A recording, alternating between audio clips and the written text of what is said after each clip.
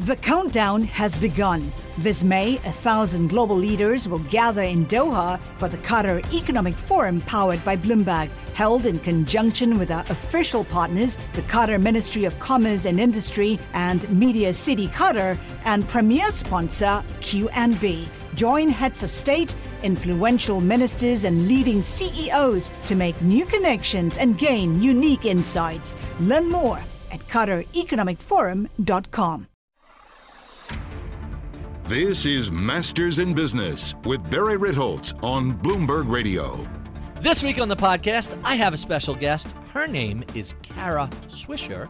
And if you are remotely interested in anything related to technology, media, venture capital, CEOs, privacy, the weaponization of social media, and just about anything else you might have seen about technology, well, then you're in for quite the treat.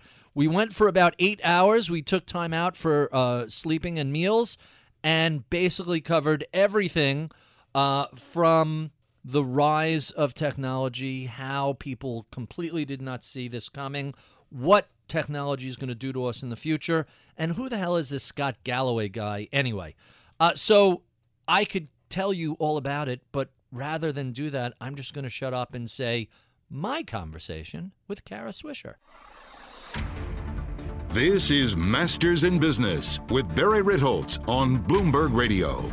I'm Barry Ritholtz. You're listening to Masters in Business on Bloomberg Radio. My extra special guest this week is Kara Swisher. She is the co-founder of Recode, sold recently to Vox. Before that, she was the long-standing technology journalist along with Walt Mossberg over at the Wall Street Journal. She is the author of a number of books, including How Steve Case Beat Bill Gates and its sequel, There Must Be a Pony in Here Somewhere. She won the Gerald Loeb Award for Excellence in Business Journalism and is the co-host of one of my favorite podcasts, Pivot with Scott Galloway. Kara Swisher, yes. Welcome to Bloomberg. I'm very impressive with myself.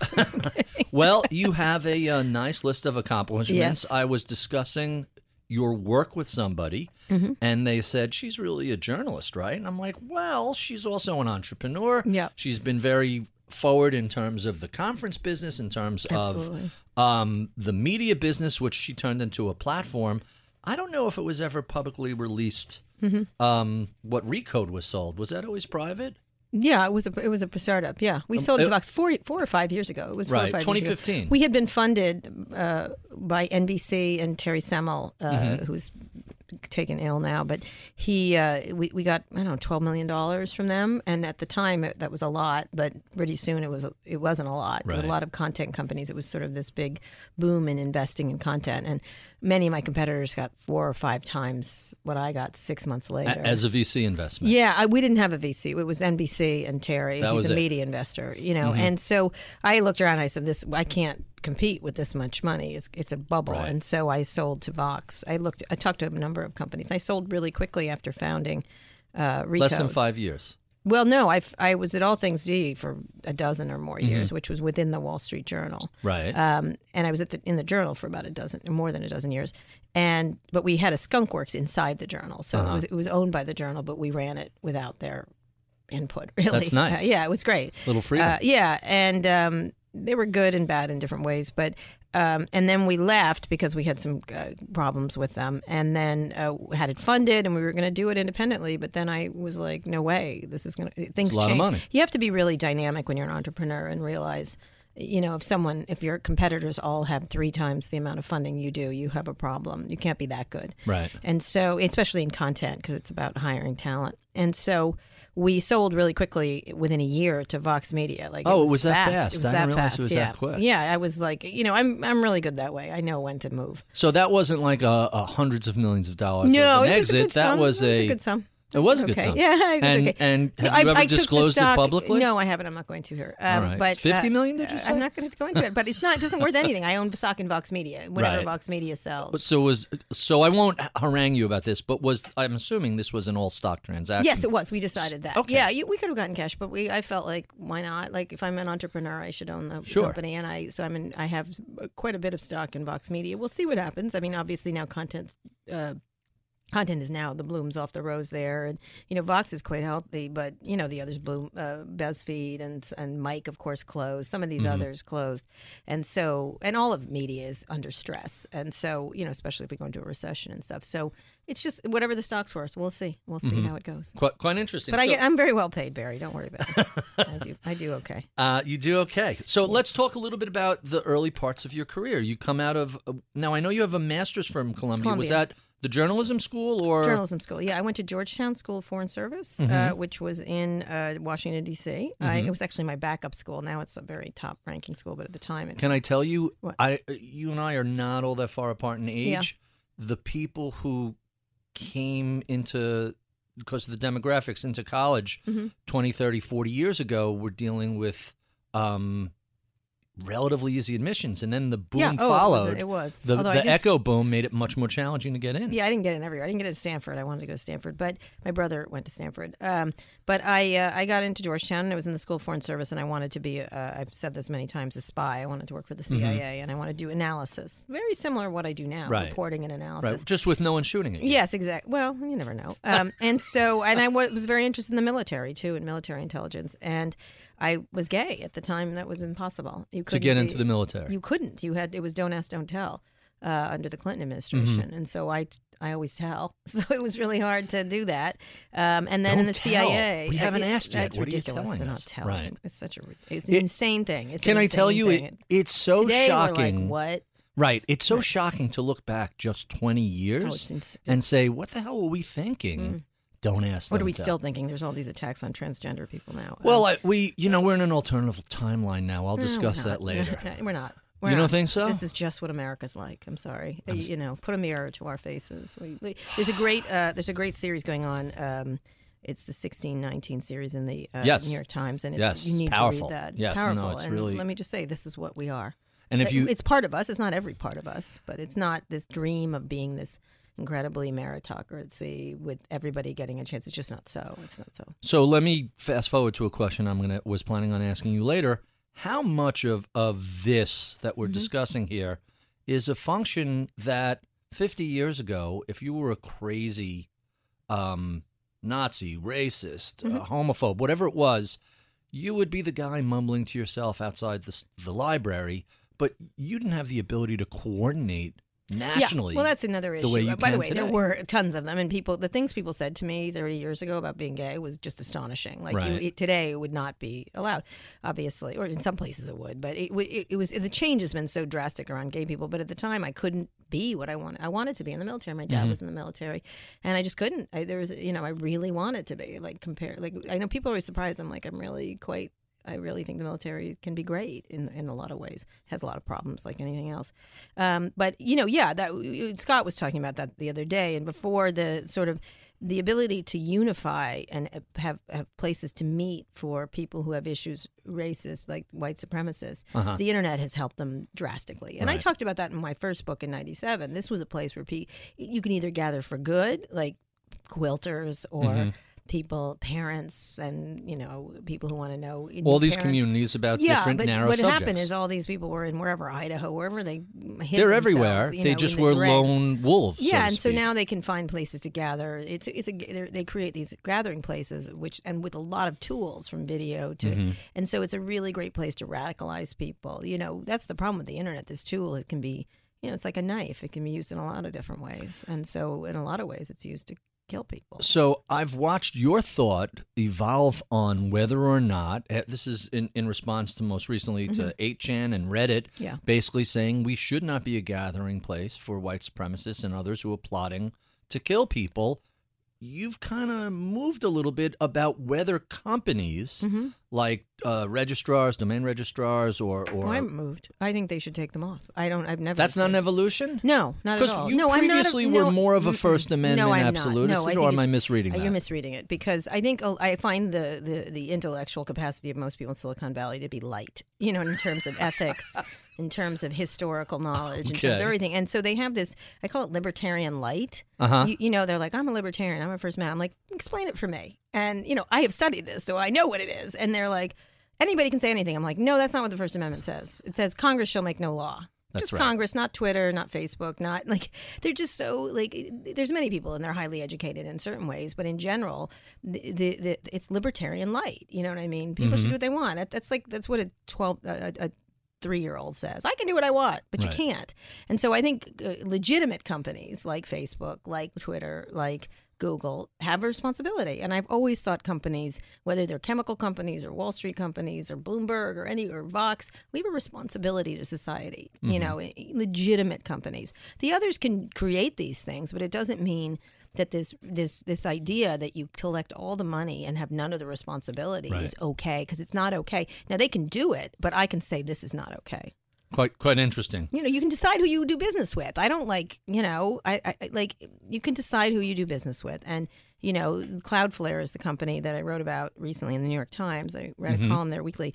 This guy who I've interviewed several times, Matthew Prince, he'd been sort of I've changed I suddenly realized this is terrible. And I'm like, welcome to the world. Like, have you not been paying attention? And they cut off 8chan. But, people can make their decisions. They just have to live with their decisions. If you want to facilitate white supremacy, own it. Like, own what you're doing. And that's what they'd like to do. They'd like to do it and then say, why are you criticizing me? So it's for expressing my First Amendment right to be a racist. Right, yeah. I love the fact that the internet identifies all these people who are participating in these white supremacy marches and basically calls out their bosses and gets them fired. Yeah. You want to march here? Go ahead. Just don't expect to serve Starbucks. It's just people can do whatever they want. It's just, the whole controversy around Alex Jones, for example, this vile human being, just vile. Just on every measure, he's a vile person. He can have a website anywhere on the internet. No one's stopping him. People who make these tools can either decide to kick them off or not. That's the deal, right? Right. So, and they're commercial businesses, and if people choose not to do business with them, exactly, because they're but not. There's nothing wrong with companies like that pointing it out to advertisers, pointing it out to whatever. It's not. It's the way boycotts have gone on for centuries. It's not. This is not a new thing, kind of thing. And I think it's just become so amplified and weaponized in this time because it's so viral. It's so the news we get is so twitchy and so quick that people get and the emotions get so easily in a rage that people think it's different. But what's interesting is that they have their spaces. When the Alex Jones things was happening, I was talking to all the major platforms, and they're like, "Well, everybody has a right, to have a place." I'm like, but you're going to kick him off, just so you know, because he's broken your rules. Like, you made rules. What's the point of your stupid rules if you're not going to enforce them? Well, it's complicated. I'm like, no, you made rules. He broke them. Why isn't he off? It's not that complicated. And they had all these weird rules. And it's like, if you're going to make rules, keep to them. You have a responsibility to the society at large. And, in things that are pretty much, there's all kinds of edge cases. There's all kinds of, whatever. But those are outliers. They can be, but there's lots of places for people to go. For example, like with Twitter, it's been so haphazard with them, that we've kicked off Milo, whatever, Yana. Yep. We kick him off, but not this guy. Right. But we kick this person, but not that guy. It's like, it just doesn't make any sense to people. And I think if everyone understood the rules, and then when you break them, that's that. What they've managed to do is make people think these things are public squares when they're private squares. That's exactly right. And they own everything, and they get paid for everything, and they don't have any of the responsibility for monitoring them. So they've made these very filthy private squares, and it's the only place to gather. And then they say we don't have any responsibility for cleaning it. I just happened this morning to be scanning Twitter, and I saw Sleeping Giants. Oh, him. Yeah, he's great. Right? Just mentioned that last night on Tucker Carlson's show, Dell was advertising. Are they back? And, you would think back. that a big, broad name like that would be a little savvier. Oh, you know what? They wait until the things blow over and then they go back. They just want to sell. But here's the thing. You're going to get called out for that. That's right. That's right. This is the world. Guess what? And that's, that happened before. Remember Anita Bryant, the orange juice thing with gay people? That's right. Everyone was dumping orange juice. Was that unfair to Anita Bryant? It doesn't matter. She had her opinion. This is what it costs to have her opinion. Right. And I think, everything costs, and people don't realize that. Like we live in a world where everyone's, I can say whatever I want. I'm like, you certainly can, but it certainly costs. But same with me. Same with everybody else. That's exactly Be an right. adult about it, what you're doing. So let's talk a little bit about what you're doing with your career now and how you began. What was it like in the early 90s covering technology? I don't think people lonely. understood. There was nobody covering it. It was me. It was me and some other guy. I don't think people really understood how important technology was going to be to society, the economy, everything. It had been covered, chips and Microsoft essentially, and software, chips and software. We'd been either covered as a product issue, like we made Windows 10. Here's the news story, which is not a news story when they release something, but it used to be. I remember. And so the Windows 95, the hoopla on that was insane. Yeah, I was at that event. I think what was interesting, what I thought about it is this was an entirely new industry being created, the internet industry. And you had to treat it like the beginnings of electricity or the beginning of TV or the beginning of radio. And so that's how I looked at it. And so one of the things I told when I first started covering at the Washington Post and then later at the Wall Street Journal, what I told my editors is I'm not going to tell you how the watch works. I'm going to tell you what time it is. And that's what the most important story. Like, who are these people? And I spent a lot of time understanding the culture that was growing because it was all new. Like I was there. I wrote one of the first stories when the internet was commercialized when I was at the Washington Post. I think I wrote one. Nobody was paying attention to what Al Gore was doing in the late 80s. We're talking. Yes, I was covering it then, and so there was a moment where I was like, this is going to be the most important change in media and communications in history, like so far. And there'd been a lot. You think this internet thing is going to catch on? Yeah, I did. I kept saying, two things I spent a lot of time doing is talking about.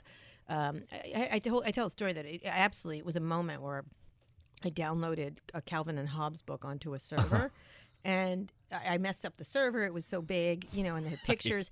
And the person who was running the technology was like, "What did you do?" And I'm like, "I downloaded a book. I put it in." Like, what? Like, can you do that?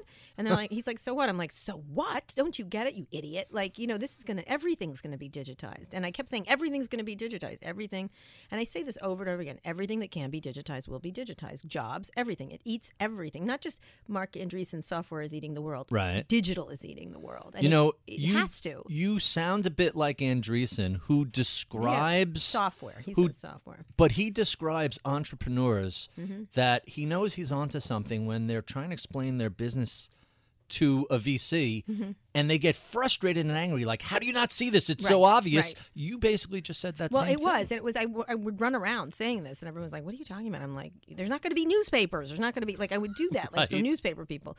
And then the second part was mobile. And when I got to the Journal, I just wrote a column the other day in the Times about no one's going to own a car. Which caused quite a lot of consternation. Especially Why would that cause consternation? Because like people in the Midwest or with pickup trucks are like, I want my pickup truck. I said, have your pickup truck, but it's going to be like owning a horse. It'll be a robot, right? It'll be like, you don't understand. Like, even you will not have a car. Like, cities, absolutely not. You, very soon after, it'll be all automated and everything else, or they'll be floating or whatever. And so I wrote a piece when I got to the Journal in 1997 called Cutting the Cord. And I recall that piece. Yeah, and I had a picture of me with cords, and I had a big, the scissors, right? And I said, you will not have a landline phone. You will carry around this device. It will get smaller, and because they were big at the time. Right. They'll get smaller and smaller. They will be your entire computer. It will be on the go. It will be mobile. This will be the center of your news. And it was, when I go back and read it, I'm like, wow, that was pretty smart. Pretty good. But I kept insisting it, and it made so much sense. Like, it obviously, like when I think about cars or when I think about certain jobs being eliminated. Right. Like, I was talking to a lawyer the other day. I'm like, your job's going to go. Like, it's so pattern match. AI will take over everything you do except for the creativity part. Right. No, it's, I said everything you do is digitizable. Anything that's by road, anything that's mechanical. Not just mechanical. There's so much more that really you could apply AI principles to, or robotic. Any of the coming things, robotics, automation, self-driving, AI, just anything that can apply to it does. So I think about, though, what can change, what's not going to be here. Whenever I get pushback when we discuss future technology, my favorite question to ask people is, well, do you think people will still be driving their own cars in 100 years? No. No, of course not. Yeah. Okay, so next year, yeah, I'll still be driving. So really the debate is when does that transition take place? Yeah. And people can picture 100 it's years, taking place. but they can't picture 12 years from now. That's Yes. too difficult. Yeah, for them. it's taking place. It's Yeah, taking already. place. And, But the thing is, business you don't know model what of it's going to be. the business model of not owning a car and just using Uber or some other source, Right. have something come by, that's hard for a lot of people to conceptualize, even though it appears They're to be inevitable. already doing it. Right. They've already started to do. People do things without realizing. There's I forget which. I think I can't remember the poet. Reuters Neruda. just- Paths are made by walking. That That's makes a what's lot of happening sense. here. Paths are made by walking. And so I just did, I'm going to write a recap of what's happened since I got rid of. I sold my car, Mm-hmm. and I have no vehicle. I have no vehicle. And the other, I called someone. I'm like, oh, we have to go get this. I'm like, oh, I don't have a car. How am I going to do that? It doesn't mean you're not going to drive a car. It doesn't mean you're not going to rent a car. I've just rented a car, and I'm going to try to put it in terms of money. What I spent for that. Mm-hmm. What I used to buy a car with. And when I called the insurance company, I've had a car, an insurance policy for years, Right. for forever. And they're like, wait, what's the car you're replacing with? I go, no car. And they're like, what? And I said, I never am going to own a car again. It was the most fascinating discussion. I said, you better watch out for your business because Right. I'm not going to have insurance. But then I sat down to breakfast with someone who's a lawyer and said, when you get on a scooter, if you don't have car insurance, who covers if you hit someone Right. when you're on a scooter? Like one of those, I was like, oh my God, I do need insurance. So Well, you there's a need whole- umbrella insurance, something different. Well, yeah, but it gets taken away when you don't have a car. It was fascinating, and I'm like, Yeah. oh my God, a whole new business. But I was thinking all car insurance will go away. What will happen to those people? But then there's a whole new business of people who are on the move, Right. who have to be covered. Anyway, it was just interesting. Your Amex probably covers you if you rent the scooter with I it. don't know, but it's like that's the whole thing. But there's whole new businesses to be created. Immediately, I was like, wow, wouldn't it be interesting to go into the insurance business without owning a car, but having a mobile insurance, a moving insurance, like you physically moving through the world, however you decide to do it. If you get into a vertical lift and takeoff vehicle, do you know Right. about those? Sure. Those are great. They're going to be cool. I was mentioning it Well, to some I've been people. waiting for them for 50 They're years. coming. They're coming. They'll be Yeah. in San Francisco first, so you come and ride them in San There, Francisco. there are. I've been tracking that there are a number of companies that are Mm-hmm. relatively close, including one that's an all battery electric Oh, version. I'm going to stick with gas. But we're for- still I'm waiting for my Blade Runner vehicle where the Yeah. projection of the highway is just a Yeah. three-dimensional hologram that you fly through. But hey, that was supposed to be here. It wasn't already. supposed to be. 2024 is the date on those that. Those are Hollywood people telling you Yeah. that. Not- All right. So when are we going to have You'll be have dead, Barry. personalized VTOL cars and taxis? You will be dead, Barry. You What? will never experience. You may try one, but you're not going to be it. No, so I agree with you. I think it's less than 100 years, Yes, but more it's than a between decade. now and 50 years. Right. Now and That's 50 about right. years. And I think it'll be a slow transition because people. I have very low cholesterol. I could make that. There'll be human. That's right. That's another thing. Life extension, but Yeah. there'll be human and cars at the same time. Just like here in New York, there used to be the elevated. Subway, the trains. The trains. And when they first started, a lot of people got run over by them when they were down on the ground before they elevated where the High Line was. That's why they built the High Line. Right. Because all these people were getting killed because they were like, what's this? We have horses. And so Right. horses would bang into these electric vehicles all the time. Right. And then there weren't horses. And so that's what, there will be human drivers, but then there won't be. Right. That's what's going out. And so I think that's what you have to think about is this transition period. And it doesn't mean people won't drive in certain places or it's not. It'll just be different. It'll be just a different experience. So you go from the Washington Post to the Wall Street Journal? Is that Yes. the yes. path? Walt you? Mossberg got me there, my most important mentor. So now he was covering technology. He was the guy. He wrote a Right. technology column that he wrote for many years. He started it. His first line of his first one was called Personal Technology in the Wall Street Journal. And he had covered the Defense Department. He had Right. covered the State Department. He was, a Washington reporter, and he just was sort of geeky. And the first line of his column, which I think was still relevant today, was technology is too hard to use and it's not your fault, which I loved, which is like Right. so smart because they were sort of testing you, with their products. Right. Ooh, I said that again. You get that. We'll but- beep that out. Okay. So he started that, and so he was there, and I interviewed him for my book on AOL because he was the only person I perceived that understood the change. Like everybody else was like, "Oh, it's just online services. We'll still have Time Magazine. They're so important." I was like, "No, Time Magazine is over." And he's the only one who got it, and he and I really clicked immediately. And he got me to come to the Journal to write about this because he thought the Journal was not writing about it properly, and I understood it. And I knew them all. I knew Jeff Bezos. Jeff Bezos wasn't Jeff Bezos for a long time. Well, right? now he's Jeff Bezos Prime. Back then, whatever. He was just a guy. He was just Right. a startup guy that wore really bad pants. Right. You know what At I a mean? DE Shore. He was a hedge fund math khaki geek. pants. Yeah, a lot of pleated khaki pants. It's so funny. They were all like the Google guys were in a garage. Just all of them were like Elon. I met when he did this thing called X.com. He had a full head of hair and was kind of geeky. Like What was Elon originally? Was he part of the PayPal? No, he had a company called X.com, which was a payment company. Right. And they fought a lot. PayPal. There was that group, and then they merged. So he eventually they did became merge, part of but there were PayPal. two separate companies, and they were Right.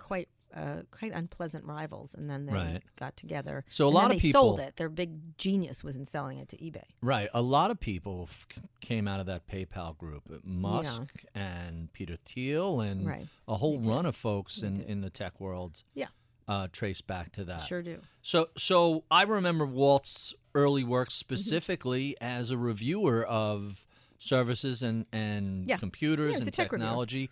But you really came in covering the Internet. business The business. Yeah. of the internet, not so much as a reviewer, but as a straight up economic journalist, financial journalist. Yeah, I was a financial journalist. I think I had an interest in the products, and of course, Walt. It was great to have Walt as a partner eventually because he had that part of it covered.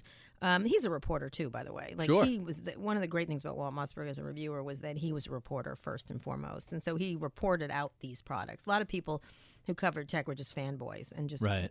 just ridiculous. And Walt, sometimes he loved stuff, sometimes he disliked it, so it was so fair, in terms of how he did it. And I came in and covered the business of it and tried to understand the stock stuff, and because there was a lot of early froth around a lot of these companies, and what was not true, what was true, what was a Ponzi scheme, what was not. And so I covered these early businesses, and I was quite bullish on the whole bigger sector. A lot of reporters who covered the media at the time kept telling me I was covering CB radio or a fad, and I didn't think it was a fad. I remember those. One of the guys who called it CB radio to me is now working for a digital content company, and he's like Mr. Internet now. It's always amazing how people are so willing to believe whatever it is that keeps their paycheck flowing.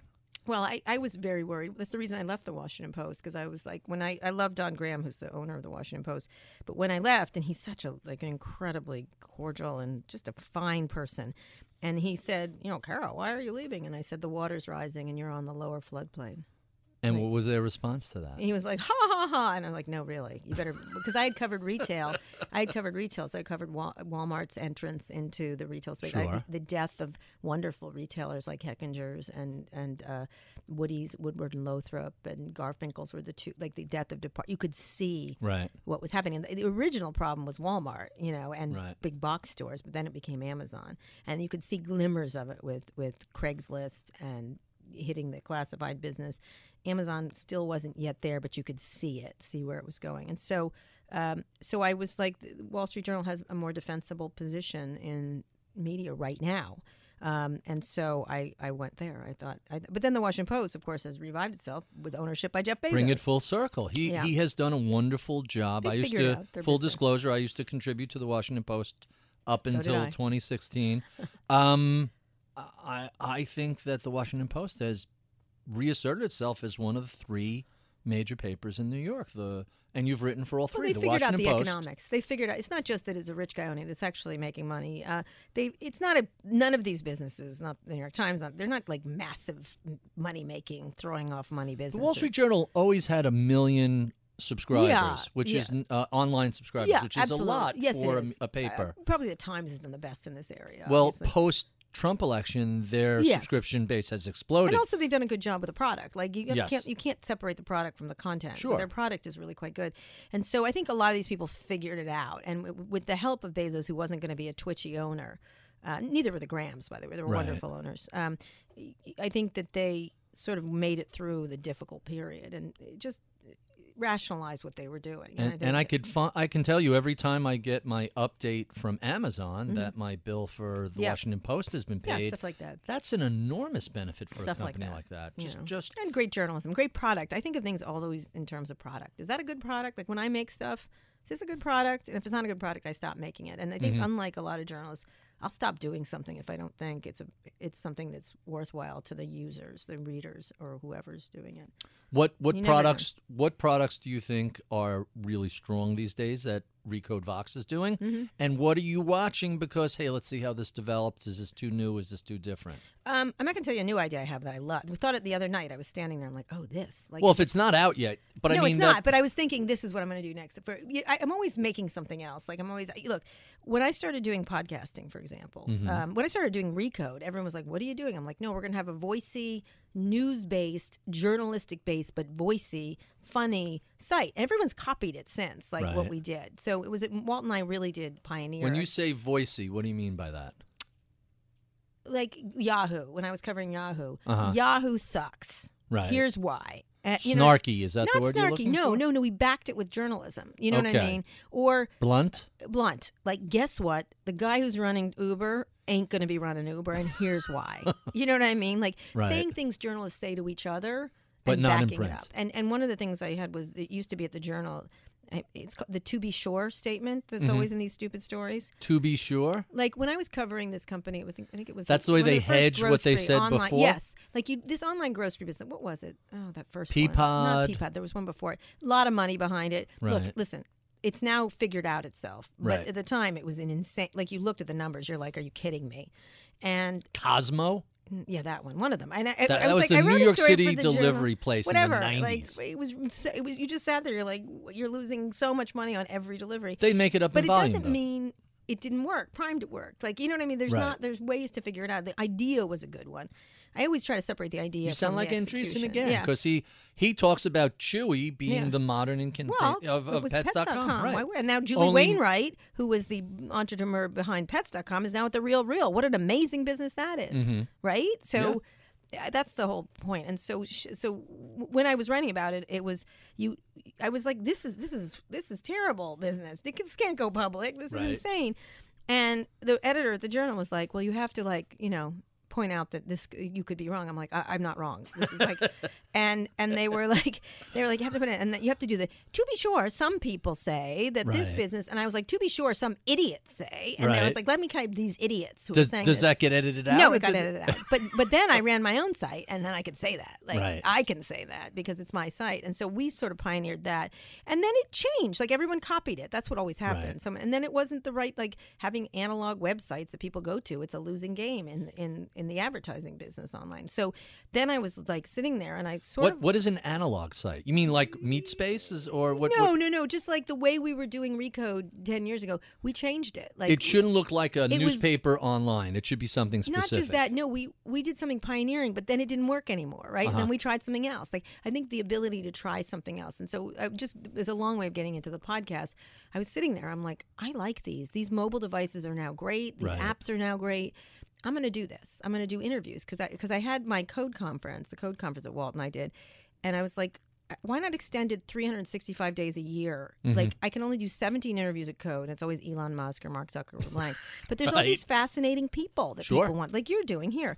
And so I was like, there's so many cool people that I could do the same thing. People love the Code conference. Why not bring it out and make it free and make it so I started doing these interviews, and I remember I literally had an intern in me do it, and I'm the head of the site. I'm like, I'm not doing that anymore. I'm doing this. And so we started doing it, and a lot of people had opinions. They're like, people aren't going to listen for an hour. I'm like, yeah, they are. I was like, I literally had that exact same yes, debate. exactly. People are, I'm like, you don't know. Give me proof. People are in cars. People are on bikes. Give me People are proof. in treadmills.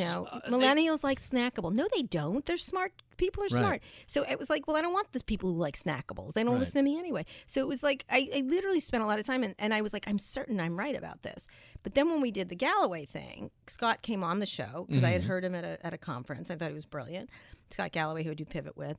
And, I had interviewed Elon, Zuckerberg, is the head of Google, everything. And the numbers for Scott, when I saw them come in, I Off was the like, chart. off the friggin' chart. Right. And also, he predicted the Amazon Whole Foods thing happened the week That later. is such a fan. He That was- predicted he it a year in advance. Yes, on my Then he goes podcast. on your show Yeah. a week in advance. Yes, and does it. And a week later, bang, and people Exact- thought he lost knew. their minds, right? People They like, thought- oh, he works in branding. He No. must have known. No, he didn't know. He So- wrote about it literally 12 I months agree. in advance. So anyway, that show went off the charts before that happened. happened too.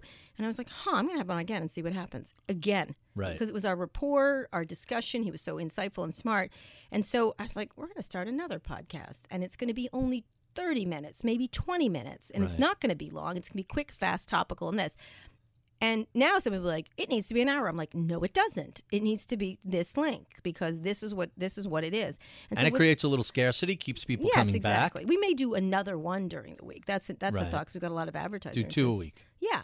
And so what's you just have to be like, you have to know what you are or know what it's like cooking. Like I'm making a cake now. And a lot of people want to say what you really should do is beef bourguignon. I'm like, yeah, but I'm making a cake. And they're like, but beef bourguignon. I'm like, yeah, go make your own. That's a different gig. It's just this really is the interesting. cake space. And so I think people who are good at product know what the product is and then are willing to make changes to it when it doesn't work. Mm-hmm. So our conference, for example, I'm still trying to figure out we've had 17 years making so much money at these conferences. By the way, podcasts make a fortune. I think of things in successful businesses all the time. Right. So anyway, one of the things, like I'm now rethinking, like what is a conference? We have 17 really successful years, but it's changed. So I'm like, I sit along, and even to the point, and we're not doing this, but should I keep doing it? Is it the right thing anymore? What is the next thing? And so I'm constantly thinking, and that's why I came up with this new thing that I think is going to make a lot of money. So tell us what it is. No, I'm not going to tell you what it is. It's not out. Well, it's not out. Product. Well, when it comes out, you'll have to. It doesn't exist. It exists in Kara Swisher's brain. That's it. So you better be careful crossing the street. What's interesting that I think about what Walt and I did is, like, when I think about what I'm really proud of is we created a lot of jobs for people. Like families lived on one idea that Walt and I had in whenever we did it, 2002. Walt and I thought of something in 2002, and dozens of people have jobs. It's fascinating to me to think that way. Like, and that was the All Things Digital platform for conferences. Yeah, All Things Digital conferences. It came out of a single idea. How many conferences are you guys doing a year now? Well, see, what is a conference, right? Look, we did this live pivot. A bunch of people in a room. Yeah, but I don't think that way. Like, we have the main conference. We have Code Commerce that's coming up in September. We've got Code Media. But then Scott and I did a live pivot the other day that was huge. We sold out here in the city. 14 seconds. We sold out. So now I'm like, live podcast things. Yeah. The Pod Saves America guy do them really well. They've been doing that for 2 years. They've been doing really well. But in a different, like, what size should they be? 300 people? Should be 500 people? Should you get sponsors? The sponsors were thrilled. The Y 86th Street Y is the 92nd Street Y is really been doing that for decades. Yes, they have, exactly. But what not about, as a podcast. But what about moving them around the country? Why not? Yeah, exactly. So I'm thinking about that. So is that a conference? It kind of is. What if you could add other things onto a live podcast? Put comics there. Make it an event. What if you can add experiential pop-ups to it? I'm like constantly thinking, like, what's the next version of analog gathering? That's smart. Smart is the one thing the brand is always the brands I like to make are always like, what's smart? Like, what do smart people want to listen to? What is additive to someone's life? Every time I get a tweet from someone around Pivot, I'm getting a lot of them around Pivot. I just really enjoy it, and I always come up with an insight. I'm like, I did That's all. Who can ask for more than that? What you're describing, what you just did with Scott, is, quote, an evening with. Right. I mean, that's how that's been. But it can be seen, like, and then the other day I was like, we have to have swag. We can make a lot of money in swag. Like, I'm always that's what I want to think about. And one of the things I like to think about in products. No, we're gonna have swag. You'll give you one free, but only one. That's great. I never give away anything free. The things that I think about when we're thinking about products is it useful? Mm-hmm. Is it entertaining? Is it a must-have? If you have one of those things, you usually have a very successful product. Just one. You don't need all three. But if you have all three, that's killer. It's a killer. Yeah. If you have two. But it has to be one of those three things, right? You don't think like a journalist. No. You think like an entrepreneur. Right, exactly. And it's evident in your discussion. Right. I am going to... but I do journalism, by the way. You do journalism. Mm-hmm.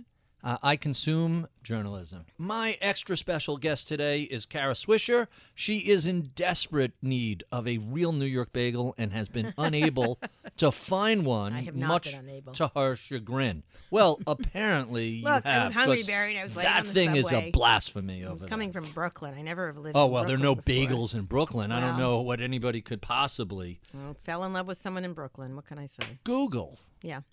Best bagels in Brooklyn. You'll find a list Google? anywhere along... I know where they are. They're on 2nd Avenue on 50-some Street. I know where the bagels are. So I grew up here. So you mentioned you fell in love with someone in Brooklyn, and Yeah. I just mentioned Google. I got to ask you a random question. Sure, please. Your disclosures, you don't mince any Do words not. We did those whatsoever. 15 years ago we did those. It's like, hey, here's who my spouse is. Here's who she works for. Here's this. I don't get paid. Her money is hers. Mine is. There's no Yeah, conflict. yeah. That's like a really blunt, We straightforward. did that. That was very innovative at the time. It was. Here's It really why, because was. we trusted readers, and we wanted, my ex was a very prominent executive at Google, and then Right. later became CTO of America. I had to. Meaning she was working for the Obama White House She did. as She was their the technology director. She's the director. chief technology officer Right. in the United States. But before that, she was a pretty prominent executive, Megan Smith at Google. She ran Google.org. She was she bought things. She bought Google Earth for them. I mean, she did a lot of stuff over there. Right. And so I actually urged her to go there when it was very small. Hey, these guys are onto something. Yes, I was like, these guys are special. Like she was looking around. She was running another company, and Good advice. So yeah, it was good advice. You're welcome, Megan. So she's a very lovely house in Washington D.C. due to that. So She should have so I several wanted- lovely houses. Well, I don't want to go into it. So anyway, she's doing just fine. So I wanted to disclose, and you can't do that in a newspaper. And I thought, why not be clear to everybody? So Right. we trust the reader to. We don't have to say. One of the things journalists try to do is like, I'm completely even-handed. It's like, no, you're not. You have things that you don't want people to grab onto them. I foresaw sort of this Twitter day where everybody could do gotcha Right. to you. So before anybody could get you, just explain, and then we trust the readers to be smart. And so that's what Walt and I did. We full disclosure on a lot of stuff, Right. like as much as we could, and as much that was relevant. I think was it, and people love it. They like it. Again, it's a respect for readers that we think about. That we don't think they're stupid. That's important to actually let Yeah. people think. You know what you're doing. You have nothing to hide. It goes back to Hunter Thompson basically saying, "Hey, I'm not unbiased. Here are my biases. Right, exactly. I'm Hunter S. Thompson, Right. and you'll figure it out." Right. Let's talk a little bit about Silicon Valley. Yes, You've please. lived in San Francisco for 25 years, right. We No. could talk about 20 years. we could talk about this, how much the city has changed, but let's go a little south, down to the valley. How has Silicon Valley changed over the past Money. 20 plus years? It's The just money. Money. Just massive amounts of capital. Massive amounts of capital and success has sort of, and the influence and power. And I think one of the things that's interesting is sort of like I would be akin to watching Hollywood go from orange groves to Right. the power, to Louis B. Mayer and stuff like that. And I think it was really, most of the people I had covered and are now the captains of industry, the richest people in the world, by the way. Right. On every list, they're the richest people. They weren't that. They were just startups. And so I think some of them have stayed true to the people they are. Others have been warped by money and not understanding their power and not understanding the consequences of what they've built.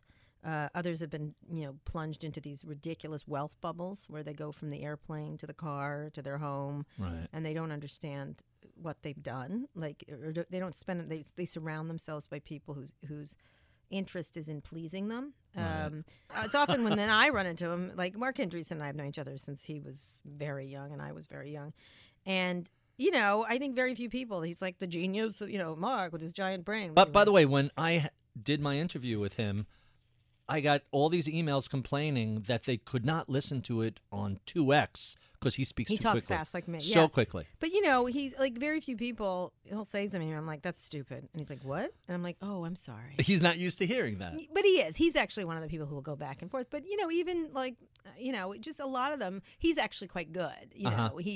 He always thought a lot about himself. Like, Right. and I don't mind that. Well, Like, you have to in order to go out and No, risk he really did risk compared stuff. to others. He was Yeah. confident from the get go. Right. He shouldn't have been.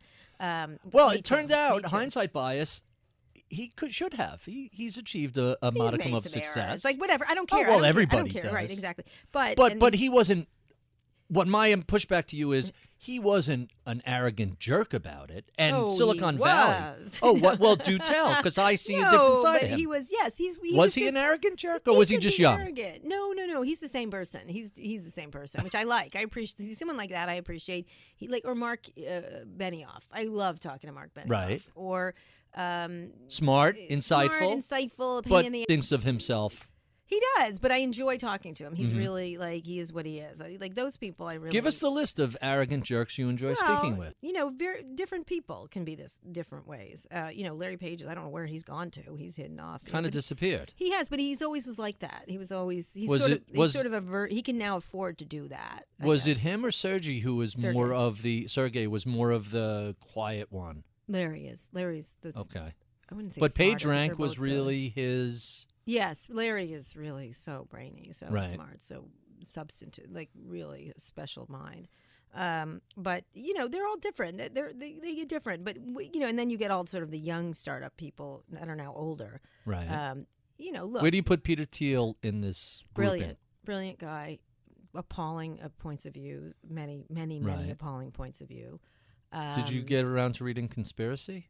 I read his first book. Not his book, the book about the Gawker litigation by... you know, that to me just sent me over the edge. Like doing a secret lawsuit against someone. If he really cared, do it out in the public. Like that to me was the secret part to me was sneaky and awful. Ryan Holiday's book about that is so fascinating only because you learn, even with two people, it's impossible to keep a secret. It's astonishing. Yeah. The Gawker litigation is just an excuse to describe the history of conspiracies. It's really amazing. Anyway, it's interesting. He's brilliant, but I don't agree with him on almost everything. It's fun and funny, and I sort of poke at him quite a bit, and you know, he's brilliant. He is brilliant, but really Who else stands out to you in the Valley these days? The reason I think Peter Thiel's interesting is I'm always like, like he wrote one book, and I'm like, I was very 0 to 1. Yeah, I was like, oh, so many interesting things here. You know what I mean? I can't. And then he's a deep thinker. Then he says a lot of things. I'm like, are you kidding me? You've got to be kidding me. The relationship with Trump, kind of surprising. Not what you imagine from a Not guy at all. who's railing about being oppressed as a gay man in Silicon Valley. He doesn't care. Talk about strange bedfellows. He doesn't care. Doesn't care. Doesn't care. Those aren't his concerns, and I think they should be his concerns. So that's kind of the old guard. Yeah. Let's talk about the most recent round of There's companies. A lot of really interesting entrepreneurs. You've written about Travis. Yeah. What are your thoughts about the whole frat scene at Uber? Well, I think he's over. Dara is a very thoughtful and interesting person. I think he's got the person who took over. Yeah, Dara Khosrowshahi. I think he's got a really tough economic question to solve there. You don't think you could just do a whole bunch of rides at a loss, but make it up in volume? That doesn't work no, for you? I think they've got an economic problem, Right. and it's hard, and they've got competition. I believe in moats. You know, I think about moats. Amazon has built so many moats now. Right. They're going to have problems when Amazon Web Services doesn't do as well. So they've got to really think about what their moats are. They've got a lot of them. And I think any business has to have a lot of moats, and I don't think there's as many moats around Uber as there. And the market's saying that right now, right? Right. The market is Well, they came out way too late, and they came out very pricey to begin with. Exactly. So the market is speaking. if they would have come out cheaper and come out earlier, maybe we wouldn't be talking about this. I don't know. I think the economics are off. You're getting a $15. You're paying $10 for a $20 ride. That's what's happening. Which is fantastic. Great for consumers. Yeah, Same thing with I just wrote about WeWork this week. In the Your New York colleague Times. calls it a Ponzi scheme. Yes, I did. I wrote a long column about it and included Scott in that. I think the economics don't make sense. Like, wait, you're telling me if I get a floor in a building, that floor shouldn't be worth more than the whole building itself? Well, they're trying to pass themselves off as a tech company, and I think that's what offends Scott and I. Do you remember Regis 30 years ago? Regis now, plus beer equals 100x multiple? Yeah. It just seems sort of odd. One of them has just gone up again, Regis or ICI or something like that. They've got competitors. That business, that IPO prospectus was like one of the analysts called it a lesson in obfuscation. I read that. I can't recall the last time an S1, maybe it was Facebook, the last time an S1 came out and it was so completely and totally line by line taken apart like WeWorks were. Well, it deserved it. It deserved it. Look, it could be it's a really interesting disruptive brand. There's some great ideas there, but not enough for $47 billion. There's not $47 billion great ideas. This all comes back to what you said earlier about way too much capital in Silicon Valley chasing way too few deals. Yep. Has that completely skewed valuations? Which, by the way, Andreessen says, we don't pay attention to valuation. Well, that's what he says. Yes. I think it's, once it gets in the public markets, yes, I think it matters. I think you're right. Who cares if VCs throw, I always say there's not enough money to not enough rat holes to shove all the money down. Right. And they there's find that the much rat money. holes. Yeah, there's that much money. And so, you've got SoftBank running around now. And look, when Andreessen came in, everyone was like, what's he doing overpaying? Now Andreessen looks like parsimonious compared to SoftBank, right? That's a good word. So let me push back again all. on some of the new tech companies. Yeah.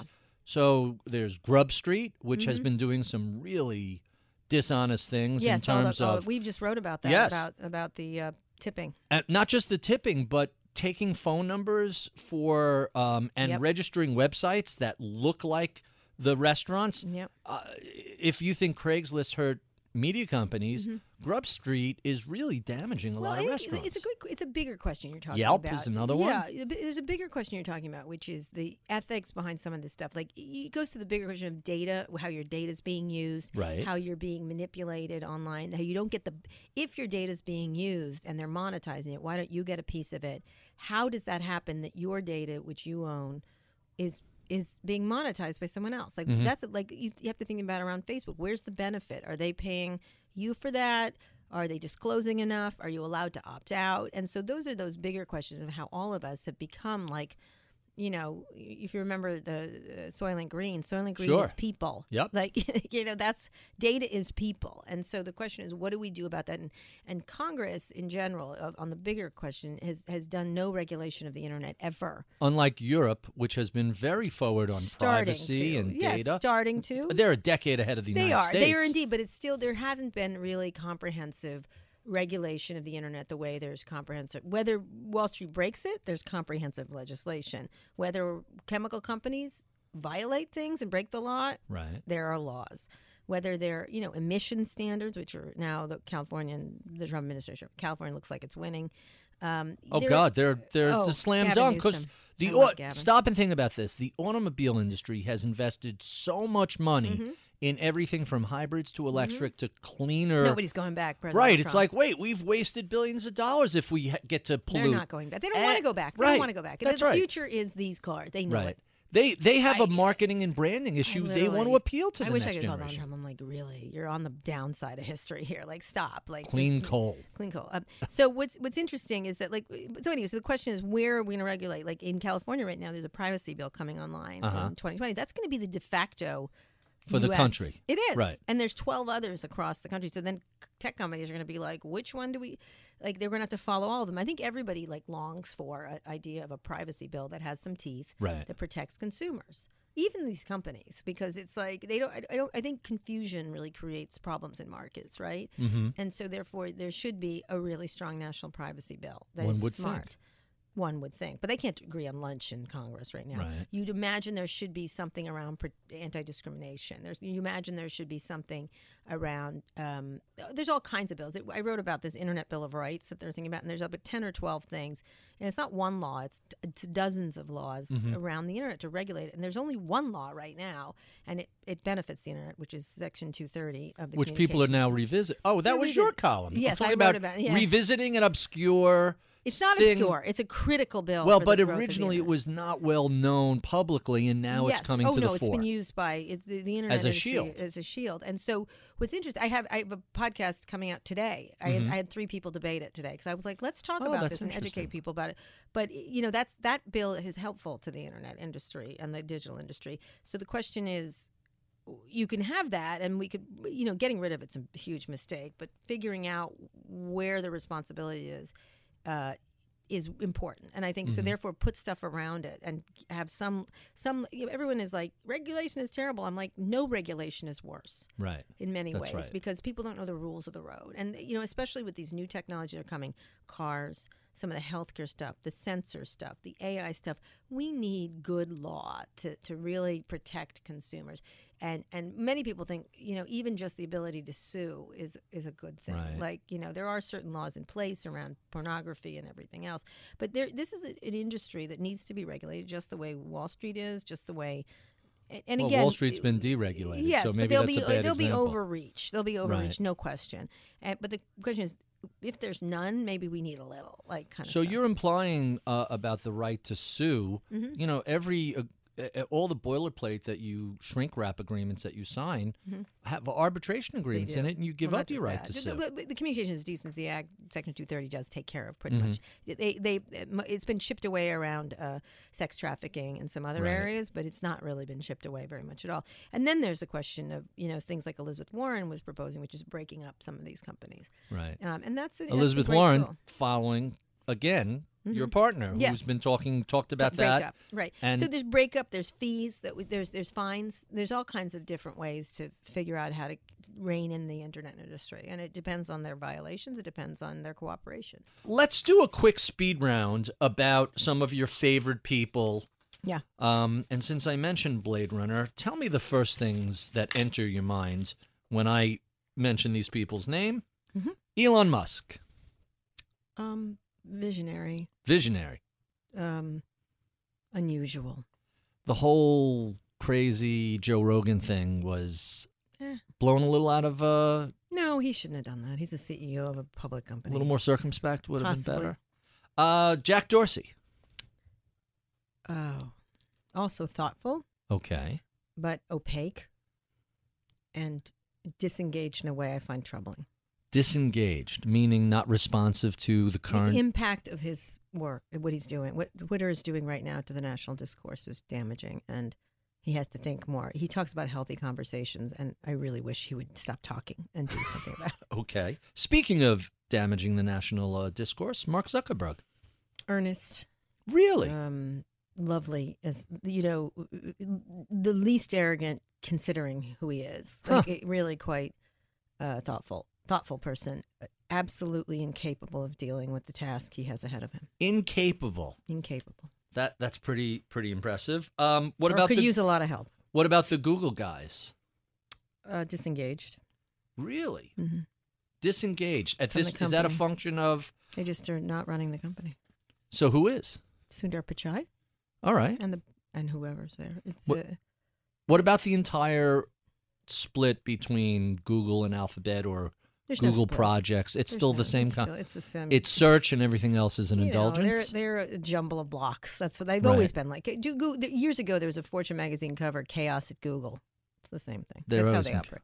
It's a chaotically organized company, and there's a lot of obviously practices. It's a big, giant company, makes a ton of money. It's very successful in the way it does. But so from the DNA of any company is the DNA of its beginnings. Mm-hmm. Chaos. And that doesn't change. They're chaotic, but it's not necessarily a bad thing. Even at Microsoft, has that DNA changed?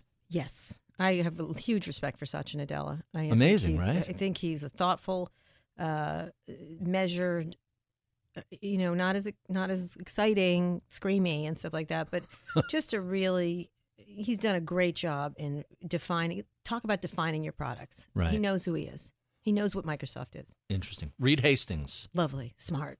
Oh, I just enjoy talking to him. Really? Really, just a great thinker. He's just, we don't always agree on things, but boy, what a smart man.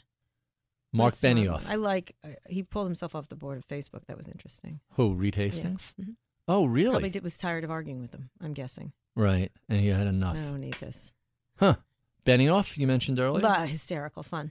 Hysterical. Great guy for a drink. You want to go out for a drink with that guy? Uh-huh. Always interesting conversation.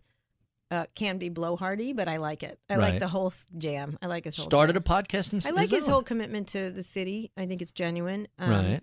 I like that he's loud about it. Everyone's like, "Oh, he's just loud about it." I'm like, "Yeah, but he does things. Like, I don't care. Let him brag. Let him. I don't care. Right. I like him. He's just a really fascinating character. I really enjoy talking to him. I'm never not interested in talking to him. Andreesen. Pain in the ass, but he's Really? but I I'm like. so surprised But you in a said good that. way. In a good Yeah. way. In a bad way too. Some of his new tweets. He's tweeting some crazy stuff lately, but He took a long tweet vacation for a couple of whatever. years. He's like P-Marka. whatever. I argue with him a lot, but I enjoy it.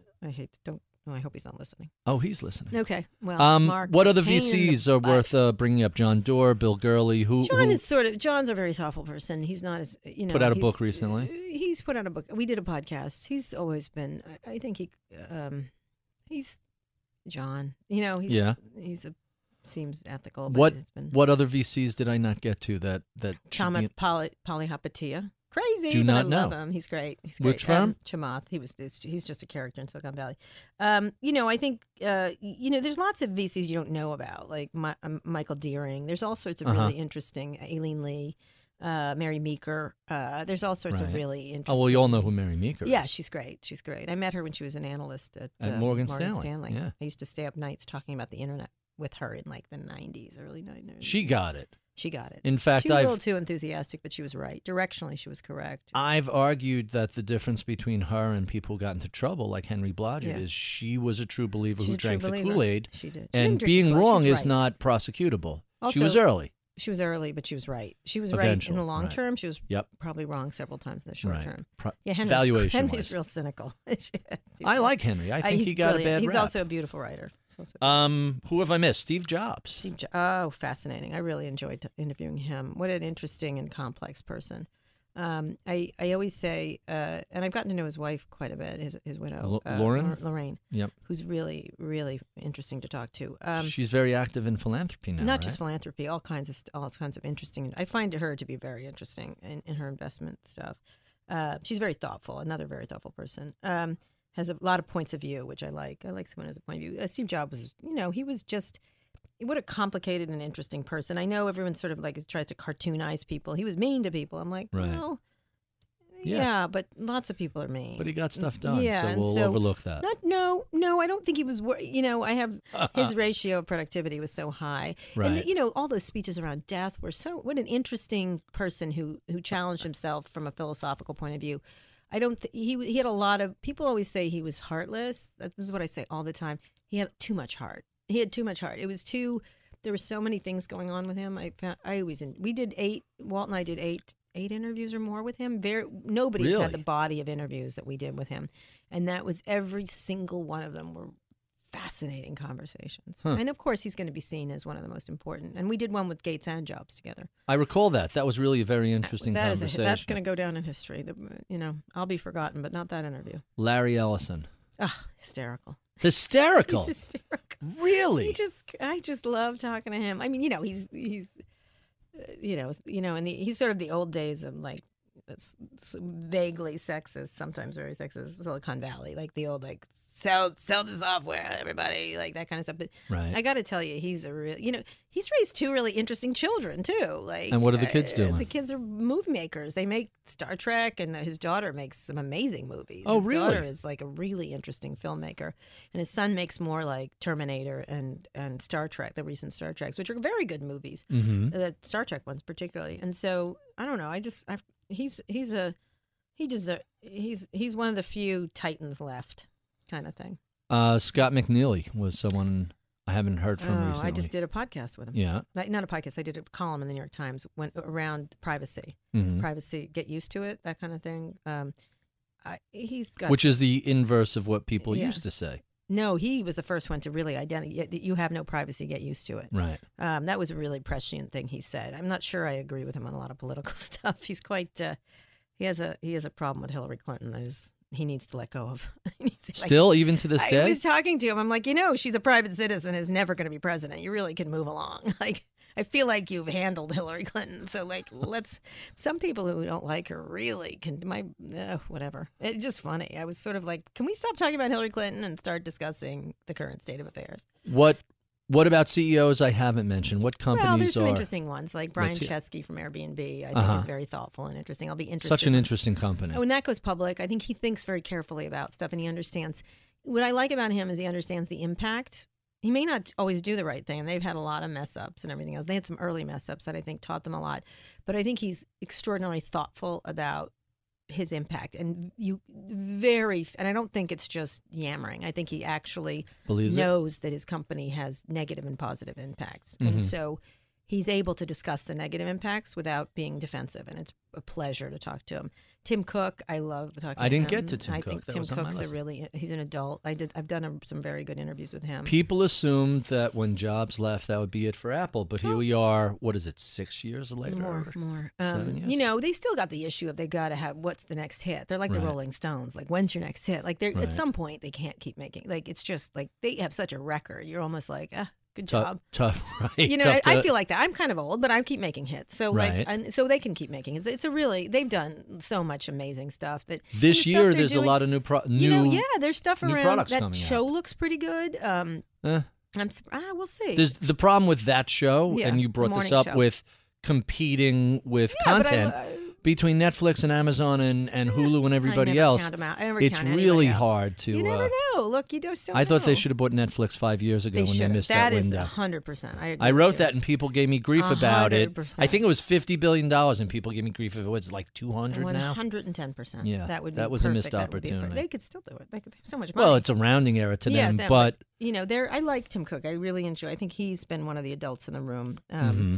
and has been very thoughtful. A lot of people think he's taking advantage of sort of being the school marm, but I don't care. I like it. versus Facebook Oh, yeah. to some degree. You Yeah. mean in terms of, You hey, know, we don't well, sell I got ads. him to say, you know, I asked him. I didn't think he was going to answer, but he did. I asked him in this interview I did in Chicago last year. It was a live interview at a school, and I said, "What would you do if you were Mark Zuckerberg?" And he said, "I wouldn't be in this situation in the first place." Which I was like, That's a genius Girl? answer. I know, Right? but That's like he's not like that. snap. He's like he never does that. They have a never bone to does- pick with Facebook. Well, yeah, it's also calculated bone because their Yeah. business is not Right, advertising. So right. it's an excellent business opportunity to smack them, and Right. and I think and they believe it. And by the way, Steve Jobs was talking about this with us 10 years or years about ago. Facebook? No, about or- privacy, about Uh-huh. like very stringently, and you can talk about that when it's not your business, right? So I guess can you- go on about how porn sucks, like, and it's insulting to women and this Right. and that because it's not my business. So Right. you know, it's actually good for me if they're competing with me. So I think a lot of people feel like at Facebook that he's taking advantage of the situation, but I'm okay. So what? Big deal. Meanwhile, Yeah. did you happen to catch the 60 Minutes about that Israeli company that basically has licensed the technology? I think it's called Pegasus, Mm-hmm. that can hack any phone anywhere in the world. Well, I assume that's happening already. But I mean, there is literally an Israeli Mm. company who was given grief because they licensed it to Saudi Arabia, and theoretically they use this technology. You know, but that's going to catch up. It's going to be a constant arms race for all this stuff. There's going to be like, look, I assume everything is hacked. That's you just have Right. to start. And one so of the things we haven't McNeely is right. There is What? no privacy. There is no there hasn't been, but you can control your privacy. That's different. Mm-hmm.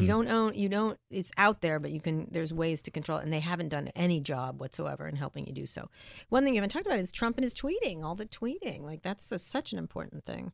It's Governing by Twitter. so it's funny Just this because week. every time a conversation comes up about, gee, the president, and this is just the most recent one, the president is haranguing the Federal Reserve Chair.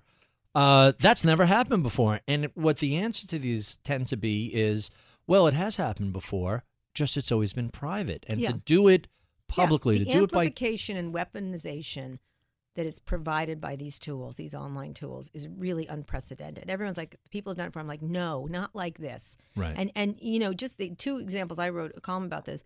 When the census thing was happening, right, which we've forgotten about. Remember that? Remember that? Well, it's the So- outrage has come right. so fast and So furious you he- can't keep up So he by design. they had made a decision to back away from adding that question. And suddenly he tweets that, oh, yeah, we're putting it in. Right. And then the lawyer for the Justice Department is like, I don't know what he meant in the tweet. We need to call him. Like, what? Like, governing by tweet. And then he did it this week with Greenland. Well, wait, Like the- before we go to Greenland, stay Yeah. with the census it's question. Governing by Twitter. Here's the fascinating thing. The last landed gentry in Mm-hmm. the United States are federal judges. What they say goes in their court, and you can be in jail Mm-hmm. as a lawyer who's been fined for disrespecting the court, Mm-hmm. and eventually the appeal will go your way, and after 6 months of jail you come out. That judge said to that lawyer, your answer is dishonest, and if you don't get me the answer I want, there's going to be hell to pay. I think he threatened them with contempt of court Yeah. and sending them to jail until it's resolved. Right. And he held them accountable. It was fascinating. He's like, you're responsible for this. It's your But client. I felt Get sorry it done. for the lawyers because literally they're sitting Oh, I there know. like it's Twitter. What? I know. But literally he's governing by Twitter. Like, what do you do? Like, I can see the person sitting there like, what do we do now? Who do we call? He just tweeted it. Like, what does that mean? And that's- then interpreting it. You're an officer of the court, and you Yes, have an I get obligation. That. I get that, but I'm talking about on a personal level. I mean, like just like Mattis when he was tweeting about that transgender stuff, he Right. just ignored him. Right. Like, He just, and pulled but- someone into the office and said, no, we're not doing We're not this. doing, but by the Right. way, he's Twitter- the president, and you're ignoring the president. That's so the right. whole thing Thank is goodness. insane. No, yes, but it's also you can't do that. Like that's called. We have a system, so it's really fascinating. Well, So we sort have of- a system, and if you want me to do something, give me an official but- executive order, not a tweet. We don't want people anticipating what the president's But nobody's tweeting. anticipated that you could do that because he did it again with Greenland. I'm not Right. going to Greenland.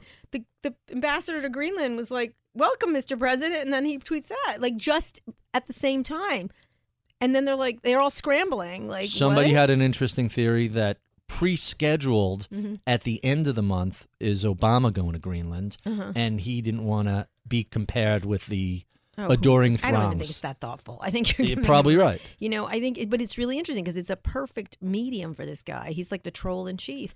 Right. He's twitchy. He's raging. It's everything about the way Twitter's designed and the way they've architected it is perfect for Donald Trump. Right. And that's why he's so good on it. Now, then you see someone like AOC who's also good on it, but Yes. she's good in a different way. Future president. He's exactly. He broadcasts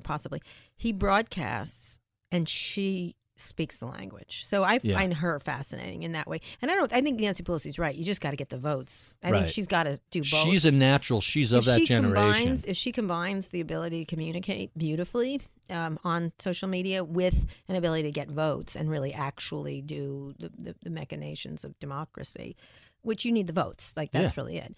That'll be very powerful. I think Trump just creates havoc, and that's also a talent to create havoc. He is And the he uses chaos Twitter. president. But he has unique, just the way John F. Kennedy used the television. He's using Twitter and social media. No doubt about it. We have been speaking with Kara Swisher. She is the co-founder of Recode and the author of numerous books on technology. If you enjoy this conversation, be sure and check out our podcast extras, where we keep the tape rolling and continue discussing all things tech-related. You can find that at iTunes, Spotify, Google Podcast, Overcast, Stitcher, wherever your finer podcasts are sold. We love your comments, feedback, and suggestions. Write to us at mibpodcast@bloomberg.net. Check out my weekly column at bloomberg.com. Follow me on Twitter at Ritholtz. Sign up for my daily reads at ritholtz.com. I'm Barry Ritholtz. You're listening to Masters in Business on Bloomberg Radio.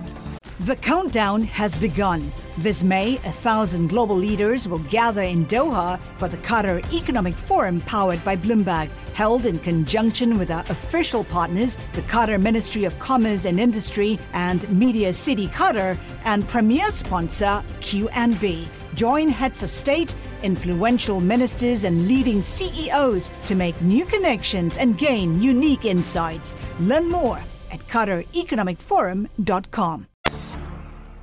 Welcome to the podcast. By the way, Kara, thank you so much for doing this. You were No tough problem. to track down. I had I to am. pull in some favors. I know. It's Galloway. Galloway, who has been on my podcast. I've done 250-something now. Wow, good for More you. than any 5 years, 255. 400, my friend. Really? And that doesn't count pivots. That's a lot. Oh, but mine are all 3-4 hours, so it's a little. Mm-hmm. So, by the way, just so you know, I've been a listener to Pivot from the beginning. When I'm up a really early East Coast time, working on my various and sundry things. my frippery. And I like to have something playing in the background. And you guys, We're funny. you guys are, well, we really didn't get into the podcast much, but I love the combination of you as who you are and Scott as an alpha male. Yeah, we have a lot of New chemistry. East It's Coast. the weirdest chemistry. People. It's fantastic. Anywhere I go, they're like, "Where's Scott?" I'm like, No, we're not We're married. not married. We don't hang out, but we sound like a married couple. It's sort of like I was trying to think of like, is it Kathy Lee and Regis? Is No. it? Do you remember Moonlighting? Sure, Sybil of course. Shepherd and Bill. You know, I mean, Right. It's that kind of thing that's going on there. It's a really interesting. It's a really interesting chemistry we have, and I think it's because I'm like he's being alpha male On purpose. dope, sort of dope He's alpha. right. like, He's allowing the feckless alpha testosterone male. poisoning right, to and take yet, over. But he's also like sort of like He's a woke alpha. Yeah, exactly. But kind of like, oh God, I said something stupid again, and I'm like, you're an idiot. Like He I says stuff to you that I just like crack up. Oh, we're and like he's watching trying it. to provoke you. I was like, you're one statement away from the end of your career, like all the time. Like, and I'm trying to protect, and you can see me trying to like protect them. It's a really interesting thing, and we're going to try to do more of them. And it's just you can't you cannot capture that with just about anything. I had that rapport with Walt in a different Right. way too, so it's really hard to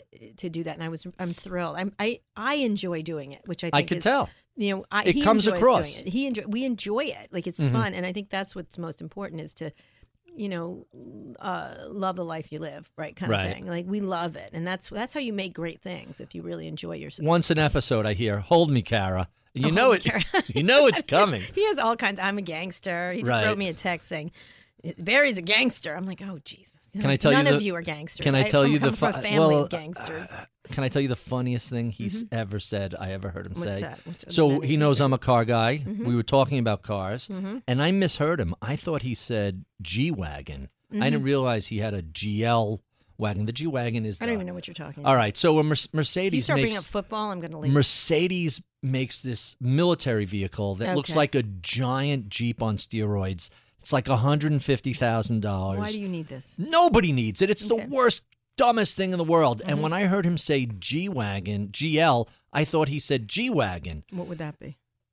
So GL is like a normal SUV. GL wagon is this idiot. Does he have one of those? Well, that's what I thought. I go, Scott, I don't know about you and this G-Wagon. And his Mm-hmm. answer was, no, GL, not G-Wagon. He goes, I'm insecure, not pathetic. And I still get emails from people about He that is silly really line. funny. It's funny. He goes, and when we go places, and what's really striking about that podcast is I am stopped so much on the street. They're like, tell Scott to screw it. Like, and it's Really? like, yeah, I'm like, we Hilarious. should have a TV show because it's really funny. People, like he was walking on the tarmac. Of course, he's going to the Hamptons in a helicopter. I'm not doing that. I'm like in a doesn't. car. He's- I'm in a car with my kids and my Is he pregnant really girlfriend. choppering to the Hamptons? Yeah, he was choppering, and I'm literally driving a car to Provincetown with my pregnant girlfriend and my 2 teenage sons, and it's like, and the guy who does the waves the helicopter down with the Yeah. 2 batons Right.